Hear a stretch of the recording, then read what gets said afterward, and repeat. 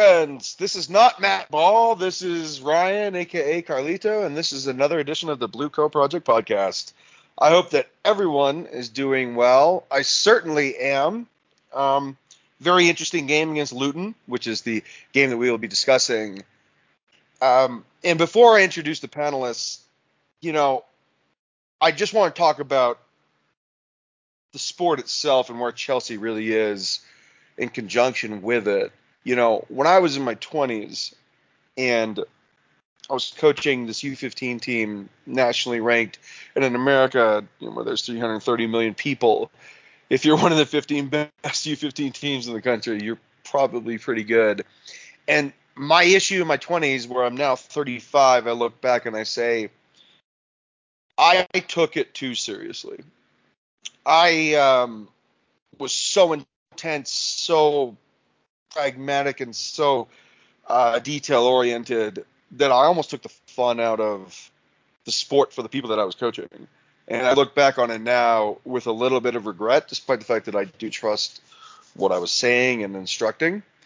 But now I look at it as I love this sport and I love Chelsea, but I also don't live and die by it in a sense that I understand what's going on right now at Chelsea. I know that we're not doing well. I get it. Everybody knows that we spent a lot of money. We also sold, so net spend is important to provide some context around. But I understand that this team is not doing as well as everybody wants the team to do. For 20 plus years, our fan base has been used to one form of not just mentality, but results. It was win or fuck you. And I get it, because in my 20s, that's exactly how I coached.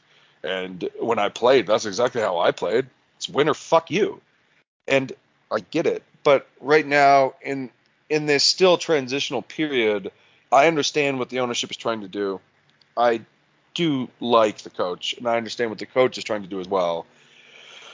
But I know that for people that are just less patient, it's frustrating, and it sucks to see a team that does have objectively good players on it not perform to the level that we want them to. I get all of that. But at the same time, it is not over. We are halfway through the season, and I do believe in one fashion or another we will see Europe next year. And I do believe that we can also turn this around and maybe get top 5. I think that we can go on a run. We have favorable opposition in the next couple of games, and things can turn like that. I don't think that we are a bad team. I think that we are a very good team that just doesn't know that they're a very good team yet. But I do believe that we will figure it out. I am joined by, as always, my brother in arms, Jesters. How are you, buddy? Well, I got a little bit more gray hair, but that happens when you get to my age. The heartburn, though, that's Chelsea. Yeah. So it was a bum squeaker. But when you play poor football tactically, you have to hang on sometimes, and that's what we did. We hung on, like a kangaroo to mommy's pouch. Okay. My brother from another mother, KJ, how you doing, buddy? I'm all good. Same as Justice, man. A little more older, but that's what happens when the days roll by. And yeah, I guess only difference is I have a little bit more faith in just what we're doing. I've been a casual fan as of late because I prefer to not die young, cardiac arrest, heart attacks, aneurysms, all real thing. So yeah, man, but we keep on moving. Yeah, you may be a little older, but you're always going to be fucking handsome, and it's infuriating. And we got another guy from Lewis's stream, Joey from Phoenix. Unfortunately, also a Knicks fan. Joey, how you doing, man? Thanks for coming on. I'm good, man. How about yourself? I'm always going to be pleased with 3 points, and despite the fact that I'm a purist and I care more about how we play than what the result is, I'm still going to take the 3 points, dude. Yep. I'm 100% there with you. I'm a As long as 3 points are still coming along, I can keep a positive mentality behind what is being run at Chelsea currently. Yeah. So let's jump into it. Let's talk about this first, and I'll go to you first, Joey. Crucial points. Regardless of the result, I know 3-2. Thiago Silva's face said it all, man. End of the game. This is a man of enormous standards. This is a man that is almost second to none. One of the best players I've ever seen in my life. Certainly one of the best center backs in the history of the sport. And at 39, still doing the damn thing and played really well today. And when the game ended and the whistle blew, he was pissed. Joey, he was pissed. And I think he was pissed because his defense conceded 2 unnecessary goals, and he allowed them back in. He allowed them back in the door. And I got to ask you, man, yes, we got the 3 points, but what the fuck happened? It was a lack of a tactical switch. It had to be a quicker tactical switch than what Poch ended up making it. So it was actually pretty smart by Luton. They ended up going doubles on the wings, and had the overlap pretty much available for a cross at any time. And when you got a 6'8" striker, eventually one of these crosses are going to land to him. And that's what really ended up happening. We allowed the overlap time and time again without any type of change to our system, and then came. Eventually it came. Eventually you're gonna see the pain from those crosses coming in. Like, you allowing 30 plus crosses in a game, that's what you're gonna end up getting. Some chances. Yeah, and you're right about the switches coming late. Have you ever also considered that maybe we were just too comfortable at 3-0? We thought that we were playing, Norwich from 3 years ago, when in fact, Joey, we were playing a team that still has a lot of spirit. They have an animated coach. They've got some decent players, and do they love to whip the ball in. I think we just dropped the ball a little bit. Yeah, I mean, I can see where you're coming from with Luton's perspective. Like, Luton is not a team that you just take lightly, especially at their home ground. Yeah. And we've seen that in this Premier League recently from just some of the results that they've managed to scrape the Liverpool draw. I mean, Arsenal needed Declan Rice last minute winner to try to even get the points that we got. And realistically though, those still, I would still like to see like some type of tactical switch after the first goal, right? Like, you saw it coming. Like, you really should try to make some. And I mean, eventually he did. After 2, he did, and even then it was like we didn't look like we knew how to defend it. So it was kind of. It felt like even at 3-2, we were still trying to attack, when realistically we probably should have just been at the corner flag trying to hold the ball for as long as possible. Yeah. Jared, there's a lot of talk about, why do you just whip the ball up top versus playing out of the back and sticking to your normal modus operandi. So did Poach get this wrong? And really, what did you see? Well, like everything in life, when things happen, there's usually more than one reason, right? Sure. There's people that say it's only this and only this. Those people believe the earth is still flat. Yeah, I call those people myopic. Right. Well, I don't use big words like that because I don't have degrees. Well, it's okay. I've got multiple. I can give you one. Okay. Thank you for that. So at least I can sound smart. Maybe some artificial intelligence in there. Oh, you dickhead. What do you have to say? But anyway, look. Were the subs too late? Yes. Were they the correct subs? Probably not. Yeah. Was that maybe all we had to bring on? Yes. But when coaches can do a couple of things, right? They can set the right lineup, they can play the right style of football, play players in the correct position, and they can make changes when needed. That's how you judge a manager, right? He can't run on the pitch and score goals, just like Carlito points out every day. He can't make the correct pass. He can't be beaten because he's not on the pitch. But those things you can judge him for, and he was poor in those things. He's been poor all season. But that's not the reason that we were overrun. The only reason we were overrun is because we played a double pivot today, and one of our double pivot members thought he was still playing a 10. So he wanted to be above the wingers. Would you like to elaborate on that? Yeah, Conor Gallagher from minute 1 to minute 66, his starting position was above our right winger. He was receiving passes in that area. When you play as a 6, you're supposed to be behind, securing the midfield, dominating the midfield so balls can be recycled into attack.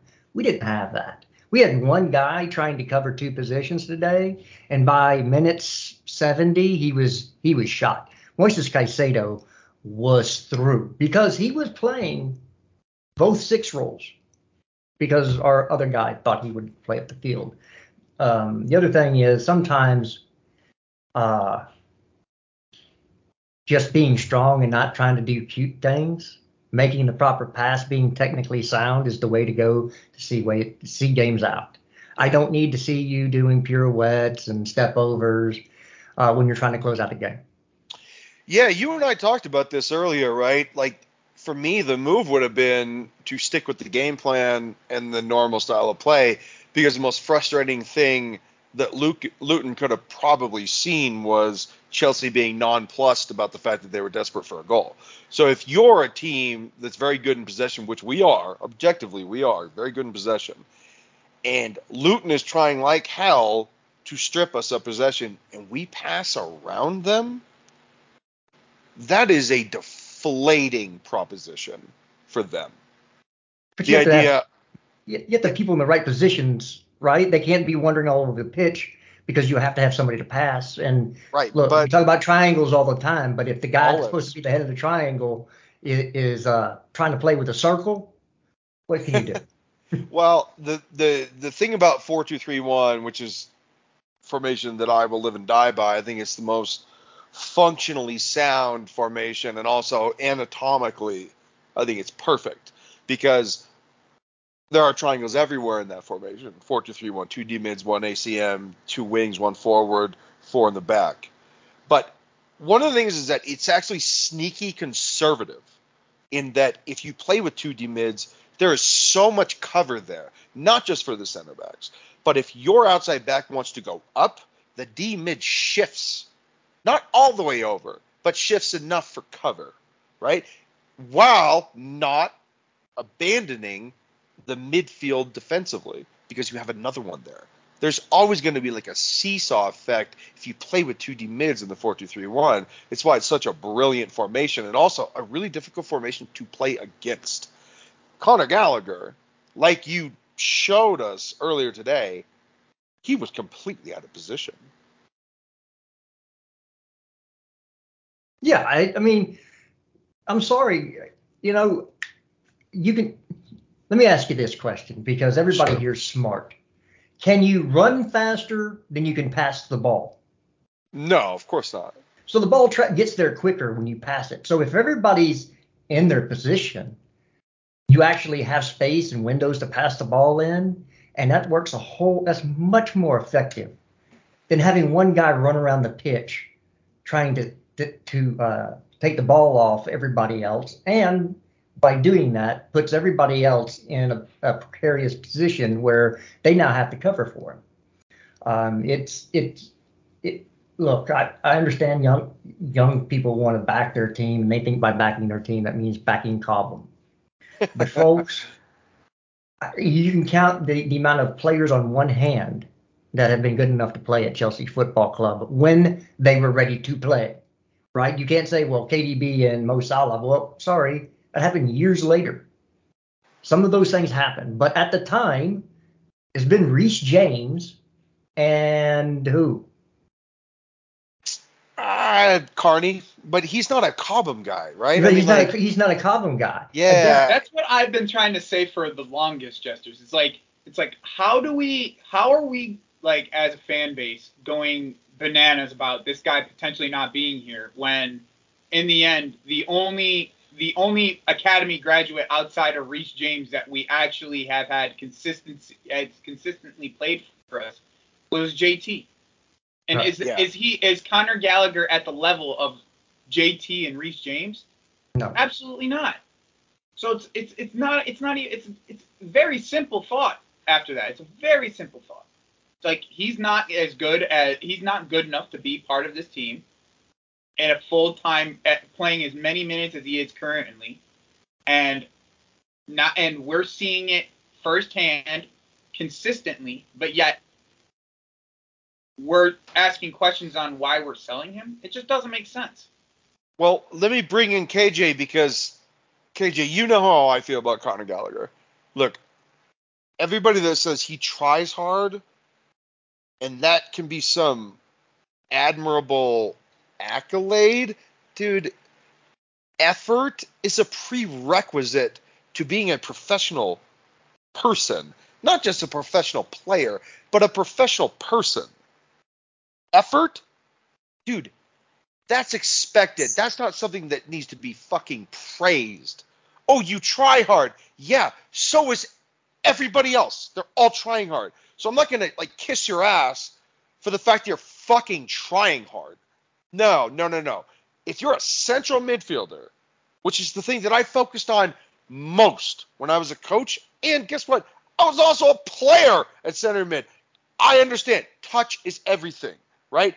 First touch, second touch, passing, manipulating the ball, being part of the operating flow of possession. That shit does not compute with Gallagher, KJ. I have to get your opinion on this. But for me, Gallagher is just so slow in possession, and it stifles everything that we want to do. If we want to switch a ball, he's going to take 3 seconds to do it. And it's just so infuriating. KJ, help me. No, you're right. And you brought up a great point. I mean, effort is the bare minimum. I mean, having tactical awareness is the bare minimum. Having a first touch that can generate any sort of free-flowing football is the bare minimum. That's the things you're taught when you're in the academy. And unfortunately for Conor Gallagher at the moment, he isn't playing like a first-team player. If anything, he's playing like he just started at the academy. He lacks the basic fundamentals when it comes, but it's the truth though. He lacks the basic fundamentals when it comes to moving the ball forward.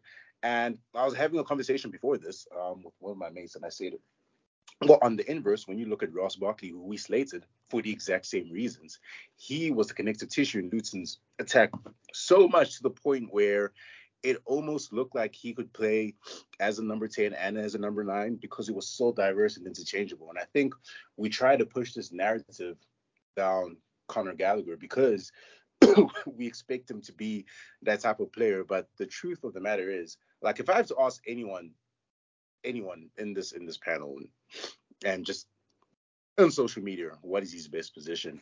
I think it's kind of hard to answer that question because what is his actual best trait when it comes to not just defending, but attacking? Where does he slot in that benefits the team the most, which is what I'm struggling to figure out. And it's why I don't see how he fits in this team, because I can't figure out what's the best use of his potential, if there even is potential at this point. People are going crazy because he was the most fouled player, but like, dude, I genuinely at some point I was like, I hope his ankle breaks, because there's no way. Jesus, KJ. But there's no way you can celebrate the fact that he's getting fouled a lot. That's, to me, that just means that he can't even evade a tackle properly. You know what I mean? So yeah, I mean, I agree. I agree with you.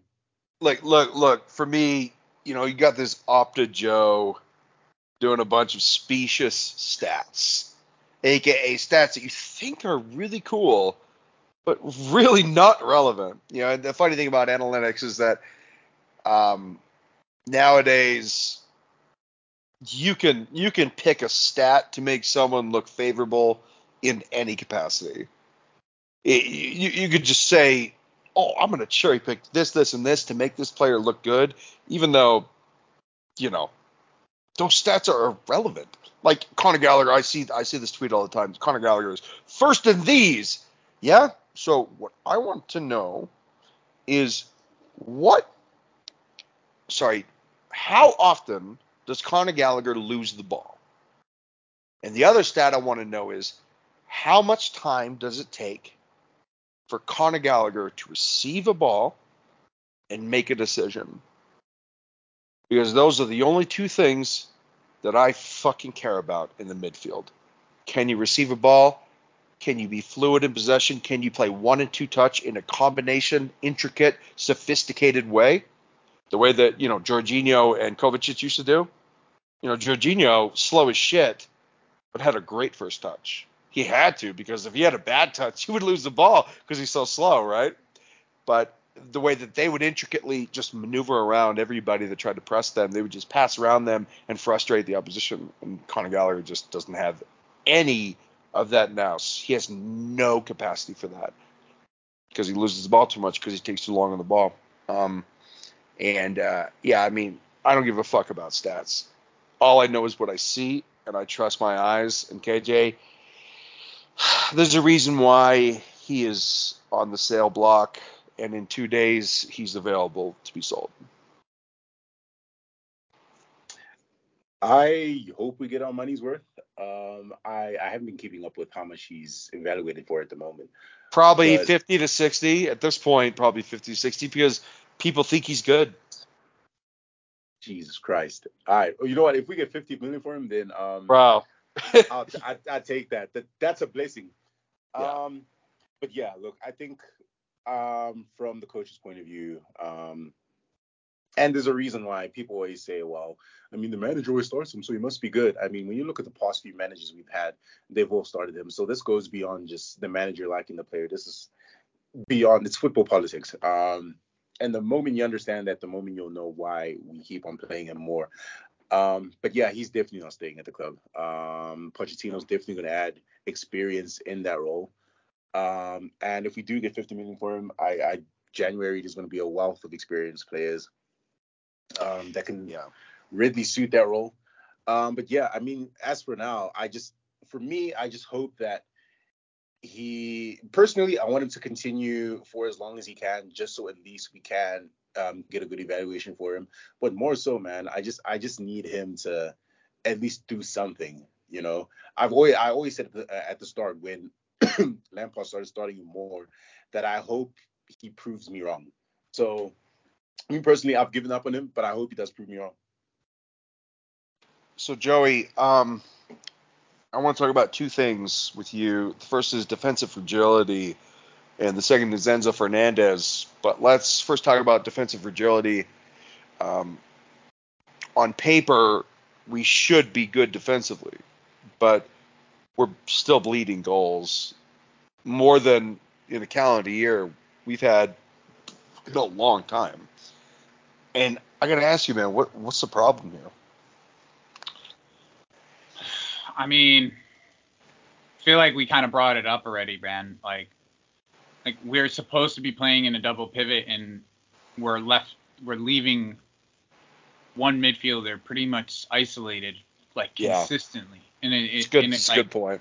It's like how do we how does one get if literally it takes one overlapping run and then there's nobody there to cover. We've seen it today. Like it's been. Like, if we're going to be playing a double pivot, let's play double pivot, right? Like, that's, like, the biggest thing. It's like, Conor cannot be sitting higher than any of our attackers if he's in the double pivot. Like, and then, I mean, but even when he is in the double pivot, he's too slow to move the ball, so then it's like, what do you do with him going forward? Yeah. So it's like, I like, the fragility is more than Conor, in my opinion. I think a lot of it has to do with also not having another fullback that can actually defend out wide. Because Levi just gets cooked. It doesn't matter who the winger is. It could be any winger in the league. He gets fucking blasted. He is awful defensively. Like one-on-one, Joey, he's just in terrible. the wide, like you can tell that he's so like he's afraid to get out of his box and defend. Just afraid. He is terrified. No pace. He has not enough agility to be able to defend one-on-one out wide consistently, right? Like we're not saying like Levi Colwell can't do it. Like if he is one-on-one once in a while, like I'm sure he would be fine. But the consistent one-on-one, Levi Colwell being dribbled past one-on-one is happening weekly now. And like not for nothing, Luton in the beginning of the game didn't play with the winger. They played with a wide fullback. It was more of a wing back. And then they brought the winger on in the second half, and he just cooked with Levi the entire game. So, I mean, like I'm sure we'll get into what we should be prioritizing in January, but that is like in my opinion, between striker and left back, like those are my main focuses. You know, and people will say, oh, he's a center back. I mean, look, you still should have principles of defense, even if you're a center back playing outside back. But like he lets people shoot, he lets people cut inside, and he lets people smoke them. And I just have come to the conclusion that he's great on the ball, and he is. He's a very good passer. There are things about Levi Colwell that are excellent, but defending is not one of them. He's just simply a bad defender. And I don't say that lightly. Like, I don't like criticizing players unless they deserve it. But in this case, Joe, man, he's just a bad defender. When it comes to one-on-one, staying in front of your man, not letting him get an opportunistic moment. Yeah. Mark Gady, at the same age, is a better defender. Yeah. And we sold him to Crystal Palace. So why does everybody think we need to hold on to this cat because he can pass the ball? Well, if your first job is defending and you can't do that, I don't care how well you pass the ball. Yeah. I really don't. The other thing, Joey, I wanted to ask you about was Enzo. So I have 4-2-3-1 and 4-3-3 in my head. So 4-2-3-1, 2 D mids, 1 ACM. 4-3-3, 1 D mid, 2 guys in front of him. I have those lineups in my mind of what I would do, you know, even without us buying in January. Is Enzo Fernandez important to this team, or is he a liability?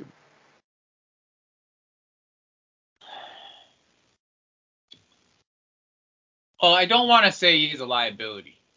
Okay. But I also don't want to say he's important just yet because, like, when I watch Enzo, it seems like it's a product of like the system itself, where it's like when he is way too far forward, his best abilities get like deteriorated.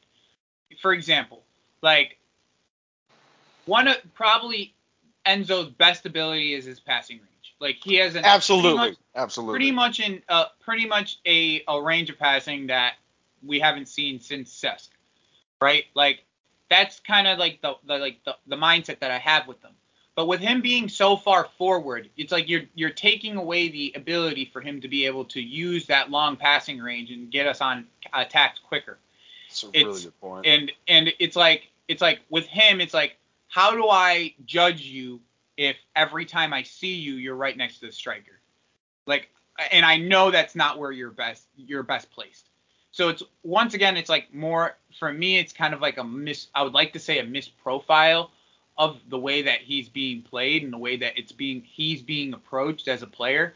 Where it's like what I still stand by this. Like the best game, some of the best games that we've had, like going forward and controlling the game, is with Caicedo and Enzo next to each other in the pivot, where Enzo can just hit the crossing ball, switch the ball across, play to the right winger, where Sterling or whoever it is on that right side, a lot of the times it was Reece James when he was available, that would it cuts the defense because everybody wants to press us, right? Like everybody seems to want to think that, all right, they have Thiago Silva in the back, they want to press us. So like with Enzo, it takes one ball and he can cut the entire defense apart, just over the top. And a lot of times it's Thiago Silva making that pass now. If you noticed as of recently, like with our team being where it is and who's in our midfield, it's a lot of the times it's either Thiago Silva or Caicedo. Caicedo's been really good at distributing the ball, and that's why I think he was more placed today deeper and kind of as the deep lying, like pick up the ball and move it rather than Conor being that person. Yeah, and I completely agree with you.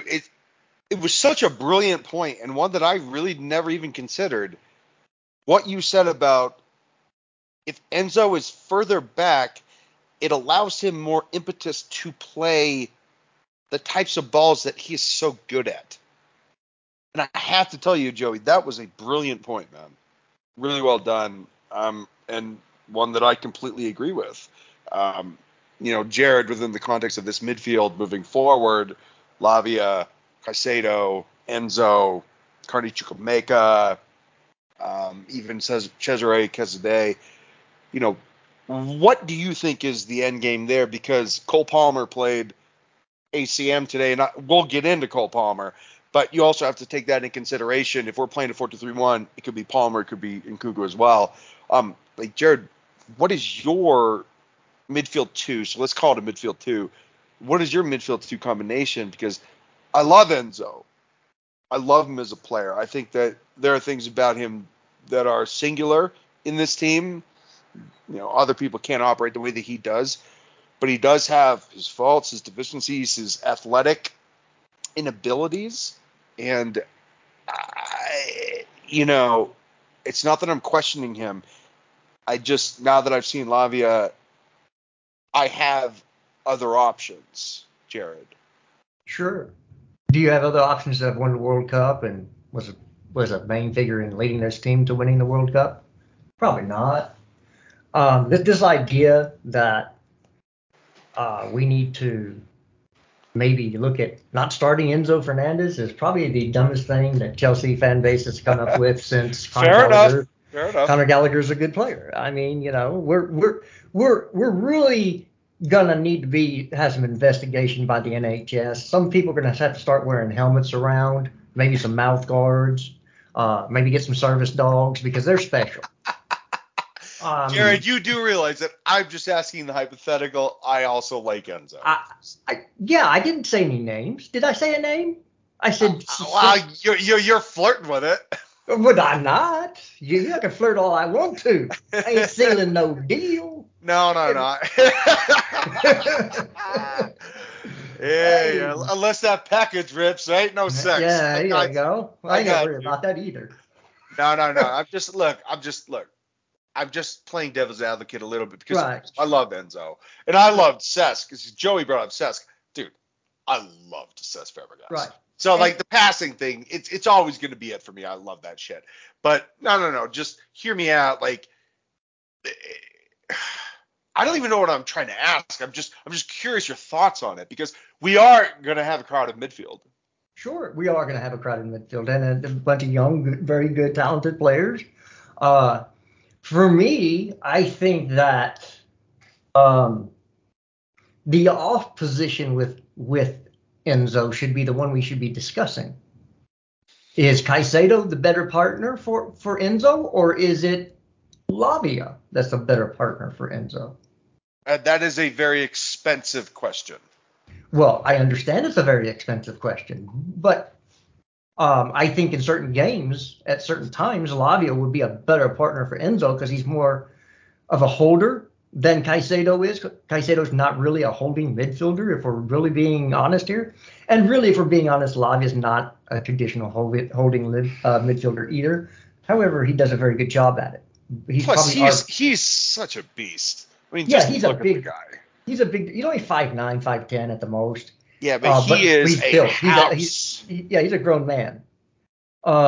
So for me, depending on who you're playing and what you want from the off position, or in that pit, do you want deep line playmaking? Well, that has to be Enzo. Do you want somebody to break up play? Well, that's really Caicedo's job. Do you want somebody who's going to sit and be the guy that's going to be back there? You know that he's going to be there. He can play the ball very well from deep. He can break up play if you ask him to. And as Lavia, he's kind of a between Caicedo and Enzo. Yeah. So I don't think it's an issue at all. For me, I would play a 4-2-3-1 depending on who I'm facing. That dictates the pairing, not the price that you paid for him.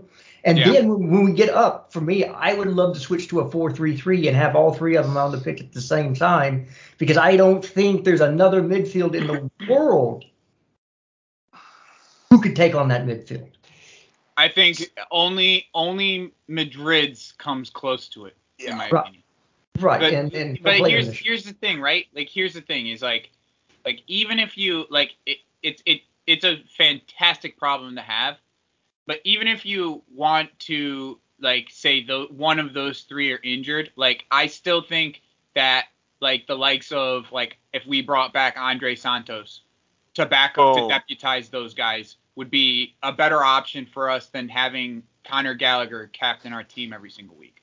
Like, that. No argument there. No argument. There, dude. Like, it's not necessarily on Conor.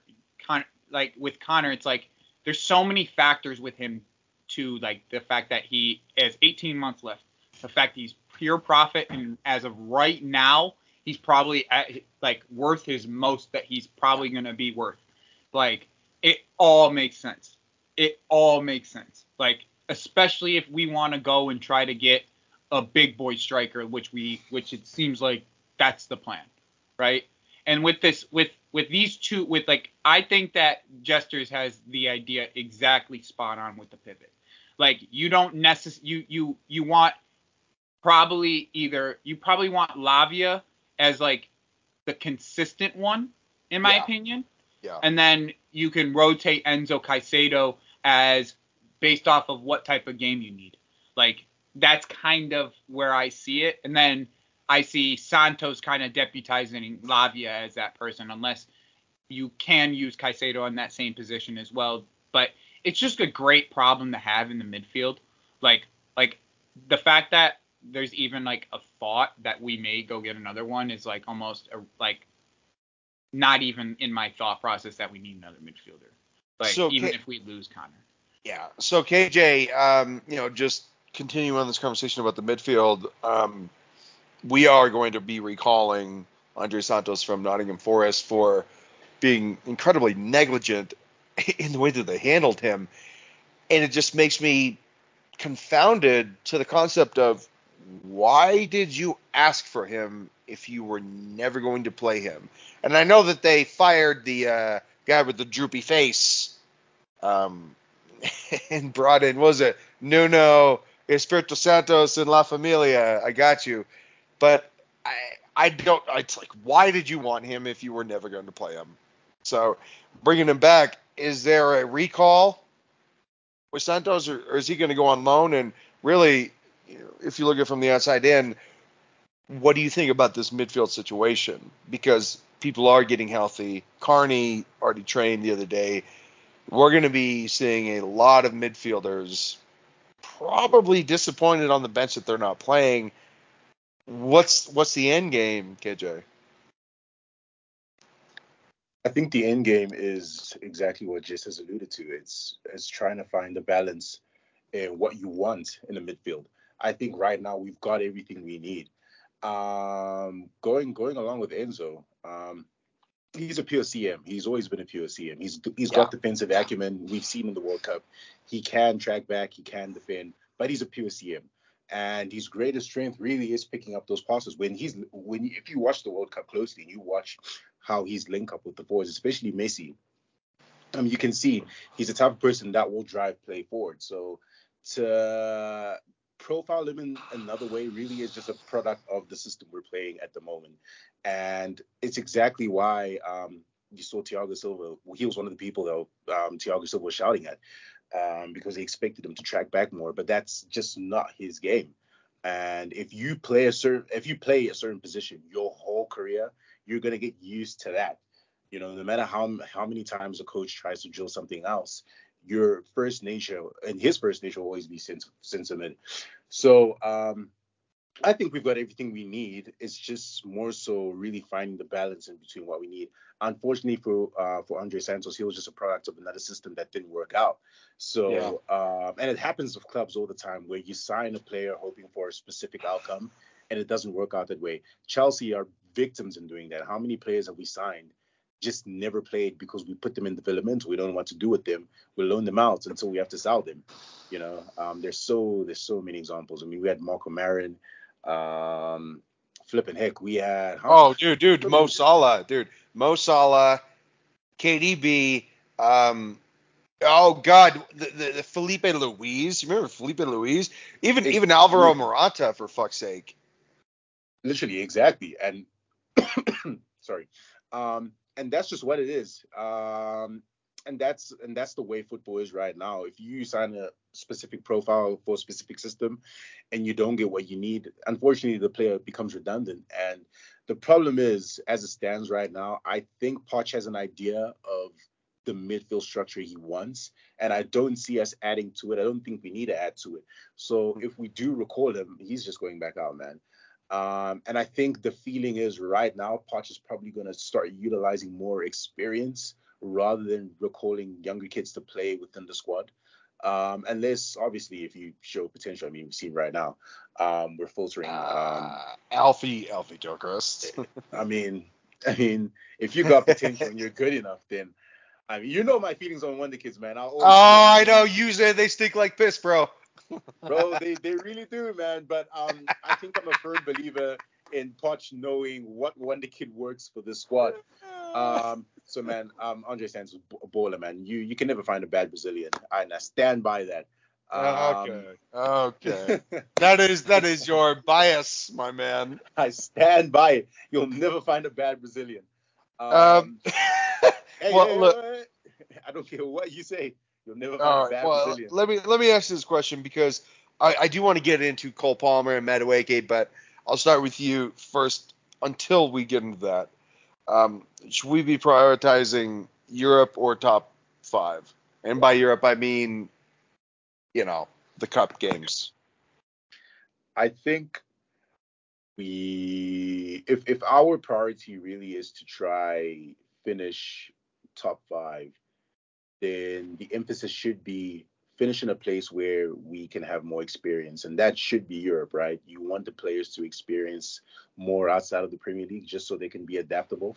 So I think it goes hand in hand. If we're going to focus on top 5, then the goal really is to play in Europe, and I think that's where we probably are heading to be in.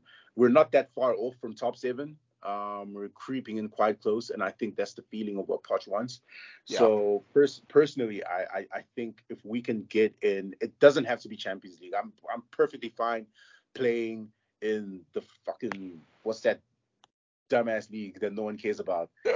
Conference champion, fucking bro, third division. Bro, Europe, I don't know. Exactly, bro. Conference core league every single week. It's the pride. Hey, buddy, it's the pride of David Moyes. What can I say? I mean, even if we finish in a Conference League spot, I wouldn't mind, as long as the players have enough experience. For lack of better words, enough minutes to play with each other, so they can become more adaptable to each other.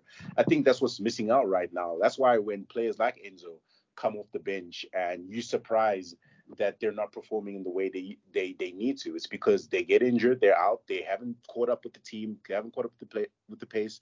So I think it will be a benefit for us to add more games, just so that these players can acclimatize to each other. We're entering an era right now where these players are going to be our set 11.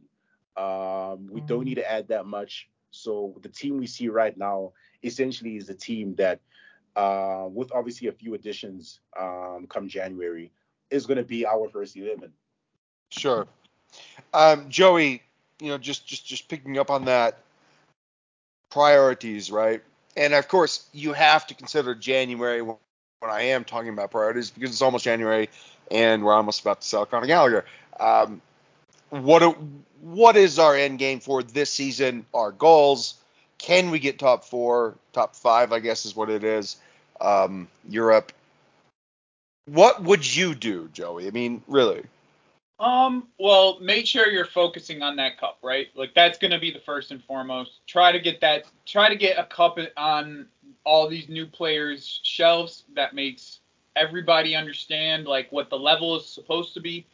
So that and obviously that's potentially a way of getting into Europe. But in my opinion, Champions League to me isn't necessarily like. I think it is not going to be like totally out of reach, but I just don't think it's going to be possible for us to. Honestly, if we get Europa with this young core, like I wouldn't be upset like whatsoever. I think this young core in Europa would probably cook pretty well and could have a chance to win another trophy. Especially if we get the striker. Like that's the biggest thing in my opinion. That's what will be the end all be all. Like if they can't get a striker in January, then we're not gonna be going anywhere further than probably 8th. Maybe 7th. And that's probably as close as we'll get without a striker. Armando Broja is just not ready, and we're going to have to deal with them for the next month if they don't do something about it. So, that's my thoughts on it, really. Well, you know what? Can I hop in for a second? Yeah, of course. I just wanted to ask, let's say we do get Europa League. Outside of the obvious expectation, winning it, what is the realistic expectation if we do get into Europe's second tier competition? It's to win it, KJ. It's to win it. Obviously frustrating. Us fans, and I have derided the fans this entire week. Okay, I have. I'm not even gonna fucking shy away from it. I have a problem with fans that really don't understand what's going on in the English Premier League, and there's a lot of parody. Even Alex Goldberg, who constantly says that my takes are dumb. Well, yeah, so is you trying to flex your traps every single time you take a fucking selfie, dickhead. Jesus. Yeah, no, I'd be like, look. The end game is to win. The end game is to win. KJ, that's really what the end game is, honestly. Fair enough. So Jared, let me ask you this question. Sorry for the digression. I apologize. You're good. So what are we going to prioritize, man? Because I do want to get into the two players that were delicious today, but prioritizing Europe, top 5, what do we got? Well, top 5 gets you Europe. So. Oh, no. I understand. Look, I said this because I guess most people don't know this. If we win the Carabao Cup, that gives us Conference League. So I'm not interested in the league after that point unless we're going to finish above 7th. Okay? The FA Cup gives us Europa League. If we win that, I don't care about the league unless we're going to be in top 4. Does that make any sense? Sure. So the ultimate goal is to play more games, right? To be in Europe. So the goal should be to win a cup and get into Europe. Where that leads us in the league, I don't really care unless we're going to be top 4. If that's meaning if we win one of those cups and get into Europe. I should preface that. But it's, again, this idea, we got to get top 4, we got to get top 4. Okay, for what? We got top 4 for how many years? And what did that do for us? We had to rebuild our whole team. Our owner got sacked, and we're back to square one. by just making top 4. Top 4 is not a trophy, folks. Top 4 gets you into Europe. Okay. So if we're in Europe, do we care what happens in the league if we're not going to be 1 or 2 fighting for the actual strap? I don't know. Fair point. And gosh, a little bleak there, Jared. But I do understand. All right, so now that we've settled that, I do want to talk about these 2 players, and then we will transition into January signings, and then we'll call it a day. But when Cole Palmer played in the Community Shield for Man City, I said this player is trash, and no one should take him seriously. I watched him during the summer. I was like, this player's garbage. Well, I'm a fucking fool. Truly a fool. And I pride myself on, being thoughtful and saying how I feel and really like being contemplative about the things that I say, but I was so wrong about Cole Palmer. Yes, you were. I can't believe that I allowed myself to be so hyperbolic in a negative sense about a player that maybe I should have watched it a little bit more. Maybe I'm surprised. This motherfucker has 8 goals and 3 assists. I expected nothing from him. I think he has 4 assists, actually. 4 assists. I expected nothing from him. And in return, this goofy, lanky weirdo has given Chelsea absolutely everything. He's given them everything he's got. That goal today, I swear to Christ, I thought I was watching Ozil when he scored that second goal. The second one, yeah. I was like, oh my God, that's Ozil. This player has defied every expectation I ever had from him. I am so proud that I am so foolish because this dude made me look like an asshole. What a player, Joey. What a player. Yeah, I know, right? Like, so I've seen him a couple times before the Community Cup, and every time I've seen him play, he scored. Every single time.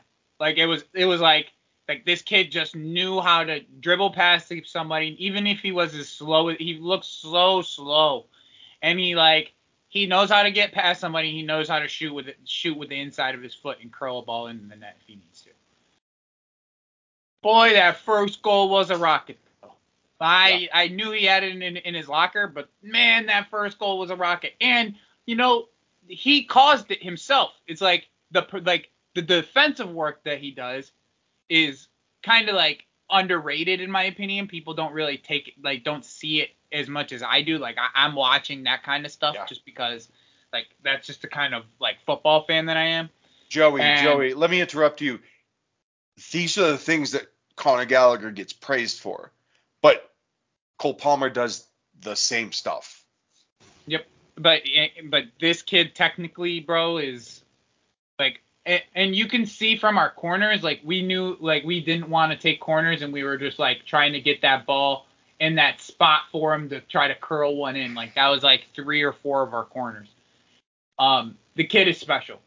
He has that that mentality that he knows he's good and he doesn't care who knows it. He has that attitude that you want from someone, and then hitting the ice tray after him scoring is, bro. Did you see? It couldn't be any colder than that, bro. Did you see his interview about the goal? His second goal. No, I didn't. What did he say? I was gonna do all my. I always rewatch everything, and I'll rewatch the game here in probably 4 hours, 5 hours from now, and then I'll watch all the post-game interviews and stuff. KJ, what were we saying? So he basically said, before he shot on goal, he said he knew the defender would slide in, so he deliberately stopped just so the defender could slide past him and take the goal. Do you know how intelligent as a footballer you need to be? Wow. To be so self-aware to know that. Wait, for the first goal or the second one? The second goal. Oh yeah. The little pause, I mean, because he bro, could like have taken it earlier, but he just waited because he knew. And he played attacking mid, Jared, today, and obviously was brilliant. But that's the kind of expectation that I expect from, someone that gets the ball a lot, right? First touch, creativity, plays with his head up, total deserved arrogance. Jared, the arrogance. I did not expect anything from this player, guys. But he has proven to be fantastic. Jared, what do you see from this guy? Because I think Pep just got this one wrong. I think he just did.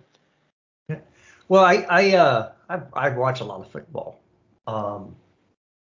So I've watched quite a bit of Cole Palmer over the years because Man City's involved in a lot of good games and a lot of consequential games. So I've seen him play a lot, and you always knew, that they always talk about it. Well, when you watched him play, you knew there was something special about him, or there was something about him that, okay, I need to see more of him. Not anything in particular. You go, oh, this guy could do it. You just knew there was something about him. Mm. Yes. So for me, Cole Palmer, look, the man ain't gonna win no beauty contest. If you saw him at the bar early in the night, so when you see him and you just walk him, you see him get off the bus, he looks like the girl in the bar. Oh, Jared, you're being cruel here now. Come at on. 9 p.m. But Buddy, when you see him play on the field, he's that same girl at 2 a.m. after you've had about 12 beers.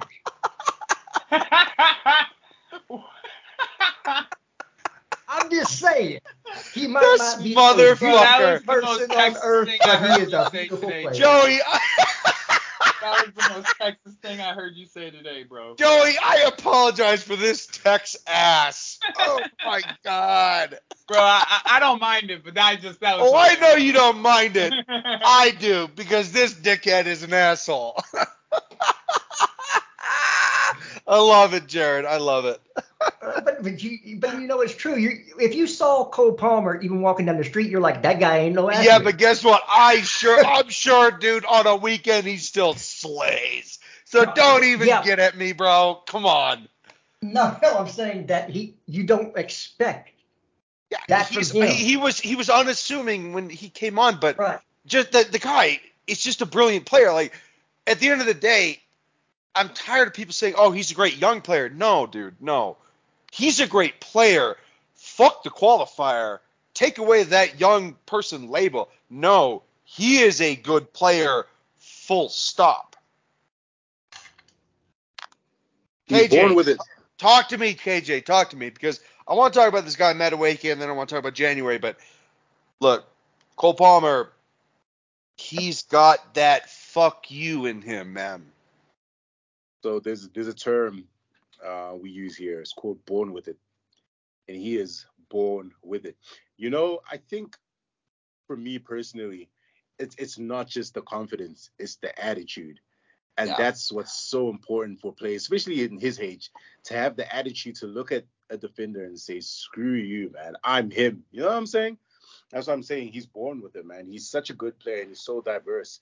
And I think, especially in his gameplay, man, for such a long, lanky player to have such composure, great center of gravity. I mean, he moves, like you said, like Ozil, which is crazy to me at his age, to have that IQ, to not just assist himself essentially with that first goal, because that people will say that was a potential mistake, but no, that's just being at the right place at the right time, knowing that you can capitalize on something that you set up 2 moves ago, which is freaking brilliant. To have the finishing to do it as well, because that angle wasn't an easy. You don't just score from that angle. If you look at the replays, it was at such an awkward angle, and you had to bend around two defenders plus the keeper. Amazing. And even the second goal just speaks for itself. You don't teach that. You don't teach that to any player. If you born with it, you produce stuff like that. But yeah, man, I haven't seen his game before Chelsea, and I wish I did, just so I can have that comparison. But I'm happy I started here. My Look, God. I'll be real. I watched his game before Chelsea. I said he sucked. Look at me. I'm such a moron. Just a cool stat for Cole Palmer before we move on to Madueke. He's the only under 21 player. He's the second highest GA under 21 player in the entire world. The only person ahead of him is Jude Bellingham by 3 goals.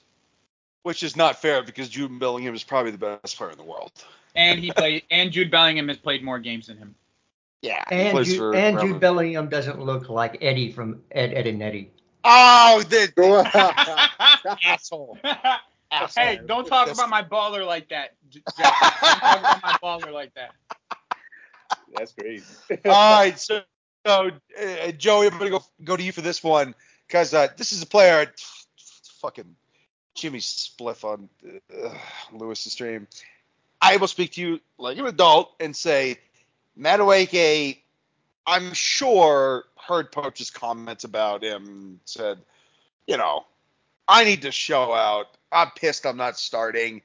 Any professional player would be pissed that he's not starting. They want to perform their craft, man. This is their job. And Madueke finally gets to start, right? After showing brass balls in the last game with that PK and also a really good cameo. Today, again, Madueke proving not only that he deserves to stay, but also that I think he wants to stay. I don't think Madueke should be going anywhere. Like, this guy, I'm sorry, but this guy demands a double team no matter who who defends him. No matter who defends this guy, one-on-one, he demands a double team. You have to double team him. Otherwise, he is too good with his feet. I haven't seen two guys now that are tall like the way that they're tall and move this way. Like, Madueke dribbles differently, bro. It's not the type of you don't look at Madueke and say this guy is a normal dribbler. Like, it's awkward, one. So Very it's awkward. it's not easy to read. Like, I played fullback. Like, I would have hated defending Madueke. I played left back, so I would have had to defend Madueke. Because it's atypical, right? Exactly. It's so different. And not only that, everyone knows he's trying to go onto his left. And then he just bings one with his right. And then he just bings one with his right, bro. And it was like everyone was you saw the defender just shift his entire body to the left to his left side because he knew that's where he thought he knew that's where he wanted to go. And then he just pushes it onto his right and just jams one into the top shelf. That is the type of finishing that we've been waiting for. That's what he has in his locker. That's what he's had in his locker his entire time playing for the U21s for PSV. That's what he has in his locker. He can take a man on, and he knows how to cut inside and shoot. And this time, he showed something different. So if that's his weak foot, Sterling should never see the pitch again, especially with the defensive work that he just displayed today. Madueke displayed today. Now, I know that I want to throw one other person up. I know those were the two players that we were going to talk about. Do your thing. Petrovic today. Well done, my man. Well done. What a keeper. Well done, my man. Oh, yeah. Well done. That's what sometimes with keepers, right? And I want to bring this up just quickly. Sometimes with keepers, mistakes happen with keepers when they think too much. That's what Petrovic doesn't do. Okay? And that's like with Sanchez, we got to hold our breath sometimes when he has the ball at his feet. With Petrovic, if he sees someone coming close to him, it's gone. Rosette. I don't care if it's in Rosette. Shove it to Rosette. Just don't have a incompetent error like we did at Arsenal. That's it. That's all we can ask, right? If Sanchez hoofs it 70 yards deep instead of passing it right to freaking Declan Rice, we have 3 more points on the board. Yeah. So, Petrovic, well done, my man. Congratulations on earning the number one. Yeah, Joey, he's a pragmatist for sure. He just keeps it simple. There's no elaboration there. There's no, I want to bait this striker into getting out of position. Nah, Petrovic just keeps it simple, and I'm good with it. And he's a good shot stopper on top of it. Yeah, he's which really matters for sure. Jared, what do you think, Madueke? Well, it's interesting because we had this conversation not too long ago, maybe a week or two ago, and looked like he was on his way out because he wasn't getting any game time. It didn't look like Poch had him before and sent him out, so we didn't even know if Poch actually rated him or not. But guess what? As a professional, when you get your chance, you can change your manager's mind by going out and playing well, which he has for the last 2 games. Absolutely. And look, I deal in facts and data.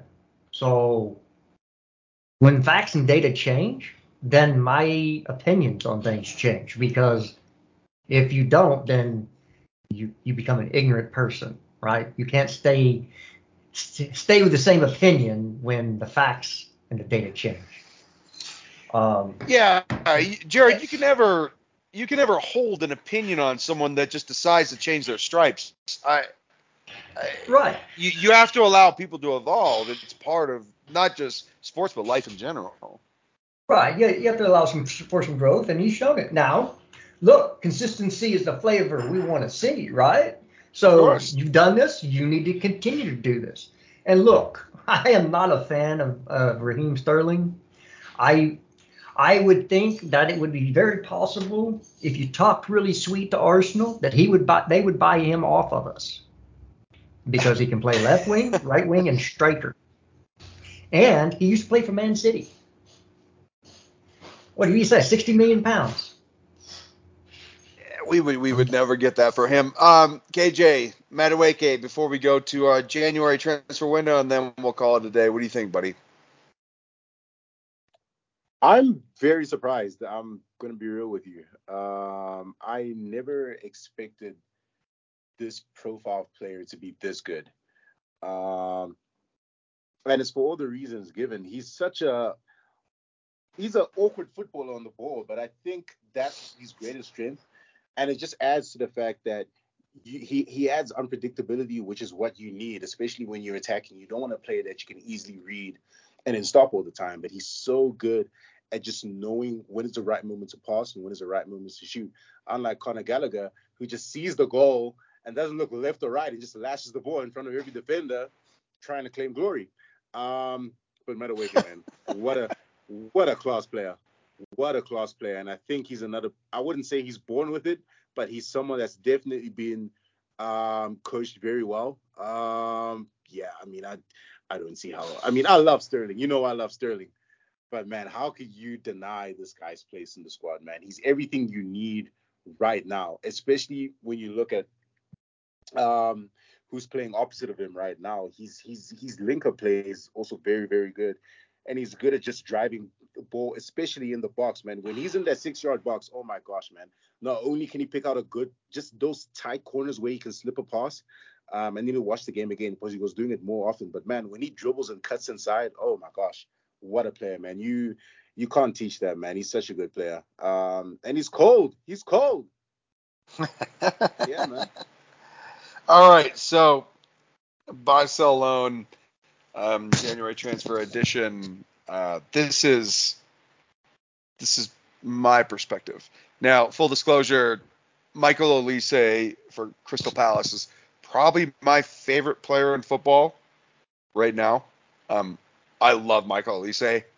I think that he's got sticky feet, and defenders give him respect space because they don't want to fuck with him. If they step, he'll smoke them. And his crossing is unbelievable, like unbelievable. And on top of that, he's a great athlete, and he's got a nose for the goal. For me, this is like the number one player that I would sign. It's the same way I felt about Wilfried Zaha in 2019. Like, I wanted Chelsea to buy Zaha. We bought Timo Werner. Right now, it's the same thing. I want Chelsea to buy Michael Olise because he can play 3 different positions, and he is a beautiful player. And I love aesthetics. I'm a sucker for it because I think the game itself is beautiful. It's why I'm so enamored with it. And like I could watch any game and just say, oh, I love the passing. I love all that shit. Olise, he has it in spades. So that for me is number one. Number two, obviously the striker, Oshman. What he did yesterday with the liking of the tweet, I don't know if that's a great consequence, but it is something. So those are the 2 players I would buy. Sell Conor fucking Gallagher, Chalaba, Maatsen, Montebrosha, Alongsar. Loan Andre Santos, second loan. Leslie Uchukwu, loan. Angelo Gabriel, cancel loan. That's what I feel. I'm curious as to what you guys think. I'll start with you, Jared. Yeah, the only attacker I want to see bought is a striker. If we're going to buy a winger needs to leave. We have way too many of them as of right now. And with 1 game a week, you want your attacking players to get into a rhythm. I'm not, unless it's a striker, don't want to see an attacking player come through the door. I really don't. I want to get rid of everybody with a column at the end of their name. Jesus. Yeah, just all of them. They need to go. Joey, by the way, he means Levi Colwell as well. Yeah, I do. If I could get $50 million for Levi Colwell in this window, I would do it. Because he ain't gonna be worth $50 million next year. Oh boy. So again, I don't care. We're looking at center backs for the summer, so center backs I don't believe are going to be coming in. For me, I would look at moving more people out and maybe target it left back. And I think that's really it. I want to see people go. I think Osherman, if you can get him in January, great. If not, at least have him signed up for the summer. At least have a elite striker signed up to come in the summer, in the January window. Like an Nkunku deal, right? Right, like an Nkunku deal. If you can't get them in this January window, at least have them in for the summer. Mm-hmm. But I don't want to add a whole bunch of more players in the January window when we're not moving any in those positions on, because again, then we're going to have the same thing as last year, a whole bunch of players that don't get game time. KJ, what do you got? I think realistically, I'm cool with just getting a striker, man. If you want to get a winger, same reason as Jared, you got to sell one of them. We've got a surplus of players in every position except for our striker. So, if we get Oshman, great. Never ever message me about Thuram. I don't want to hear his name. That player is rated by 9-year-olds, and I keep on telling you that. Don't tell me about that player. But I texted KJ that Thuram is having a good season. KJ hates Marcus Thuram. He's the most overrated footballer I've ever seen, bro. He sucks. Oh, dude, Denzel Dumfries is flirting with it too, bro. Oh, man. Bro, he sucks, man. Listen, the only way you guys are going to see he's actually bad is when he signs for us. And if that day comes, I cannot wait. Oh, good Lord. Yeah, say no to both those stories. Joey, I know that you had a particular opinion about one position. Go ahead. Buy, sell, loan. What do you got, buddy? Well, obviously, all right, so here's my whole thing with the striker position, okay? Yeah. I think no matter what, you can get OCM in the summer, and you can still try to get someone who can play for us now. But that's only then. You don't need to sell Conor Gallagher if that's the case. You could sell him in the summer. Then my biggest issue, like I have a couple of names that I have in mind that you could go and get just as like the striker replacement other than OCM, even though I'm the guy that wants OCM more than almost anybody. Sure. But realistically, I would like a left back. Like I'm under the impression now that like if we're gonna keep Cucurella for the rest of this season, he can back up Gusto at right back, and we need to get somebody that can play because they don't want Cucurella. Like that's like been well reported. Like that's something that they're gonna end up doing is selling Cucurella, I guess. If you're gonna buy like another young player, just bring like Valentino Barco, a left back, to back up Ben Chilwell, or you go big. But it just depends on what you go for at the striker in January. Like if you're gonna go big for the striker, then hold off on the left back. If you're gonna go big on the left back, then you're probably going to have to pick like a different type of striker, like maybe a Santiago Jimenez or a Benjamin Sesko. So that's kind of like what my thought process is with January specifically, but we really need another fullback. Like we 100% need another fullback. I don't care if it's left back, right back, but I would prefer it to be left back because they're obviously planning ahead after Marc Cucurella. So a couple of names, maybe. Well, for the listeners, Valentino Barco is an Argentinian player that plays for Boca Juniors, and he is very highly rated. One of my best friends is from that area in Argentina. Obviously, a huge Boca fan, and he loves the player. And says that he definitely could play for Chelsea. So that is a very good call in your hand. Yeah, like I just don't think we should send him to Strasbourg if we're gonna buy him. Like if we're gonna buy him, he won't agree to come to Chelsea if that's the case. He wants to play for Chelsea. Bro, like from what I've seen, he's just another Gusto, bro. Like from what I've seen from the guy, he's a left-footed Gusto. He's a futsal player just like Gusto. Gusto plays on grass like it's fucking futsal tile. He's got foot on top of the ball stuff. He is awesome. And yeah, this is a very similar player. So that would be the way that I would approach it personally. I mean, we could go for like the Tio Hernandez, the Davies of the world, but it's January, so I just kind of temper the expectations of it. Yeah. He's a ginger. And gingers have no souls. Yes, Bucko is definitely a ginger. Okay, Jared. All right. Noted. All right. Well, this has been a fabulous podcast and one that, Jared and I and Matt, who's not here today, we prioritize, intelligent conversation. This was a very intelligent conversation, but it's no surprise. Joey's smart. KJ is smart. And Jared, I'm sure you feel the same way that this was a great pod. But I'd like to have some final thoughts from each of you before we conclude. Just keep winning. Just keep winning. I don't care what it takes, what you got to do. Just keep trying to find ways to get 3 points. I don't really care how it happens. Just make it happen. KJ, what do you got, buddy? Just don't finish below Man United. That's all I got. Yeah, I'm watching that game. They stink. Oh, they stink so bad.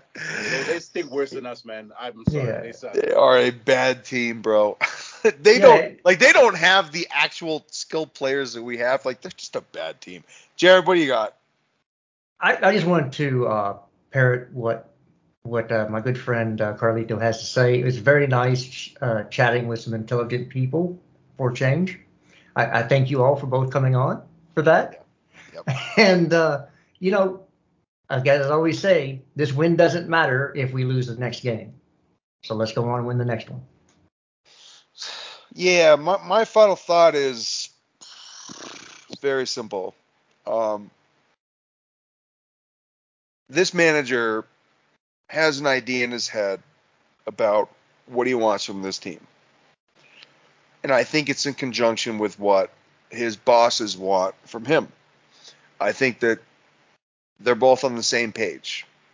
The ownership, the scouts, the manager. We just need to get healthy. It is very difficult to execute a philosophy if you don't have the appropriate components. He simply has not had those. At times we've had 16 injuries at once. That is insane. I don't know how anybody could operate when you have that many injuries. I'm not using it as an excuse, but I am providing context as to why we have not been up to snuff to where obviously us as fans want us to be. You know, this is not a standards conversation. Everybody has standards. If you're a Chelsea fan, we all expect to win. We want to win. That's obvious. But I understand what's going on at the club, and I understand what we want to be. It will take a little bit of time. I know it's frustrating. It sucks. But at the end of the day, I'm going to remain positive because I know that the end game is a good one. And I know that despite all the poach out dickheads, I'm not one of them. I'm going to back this manager because I like this manager. And I like this team. And I believe in this team moving forward. I think we're going to turn it around. I want to thank Joey for coming on. You were excellent. Excellent as a guest. You're welcome anytime. KJ, my guy, of course, very good friend of mine. Jared, same thing. This has been Blue Collar Project Podcast, and it's certainly one of the best podcasts we've had in a very long time. So I want to thank everybody for joining and everyone for listening eventually. See you guys.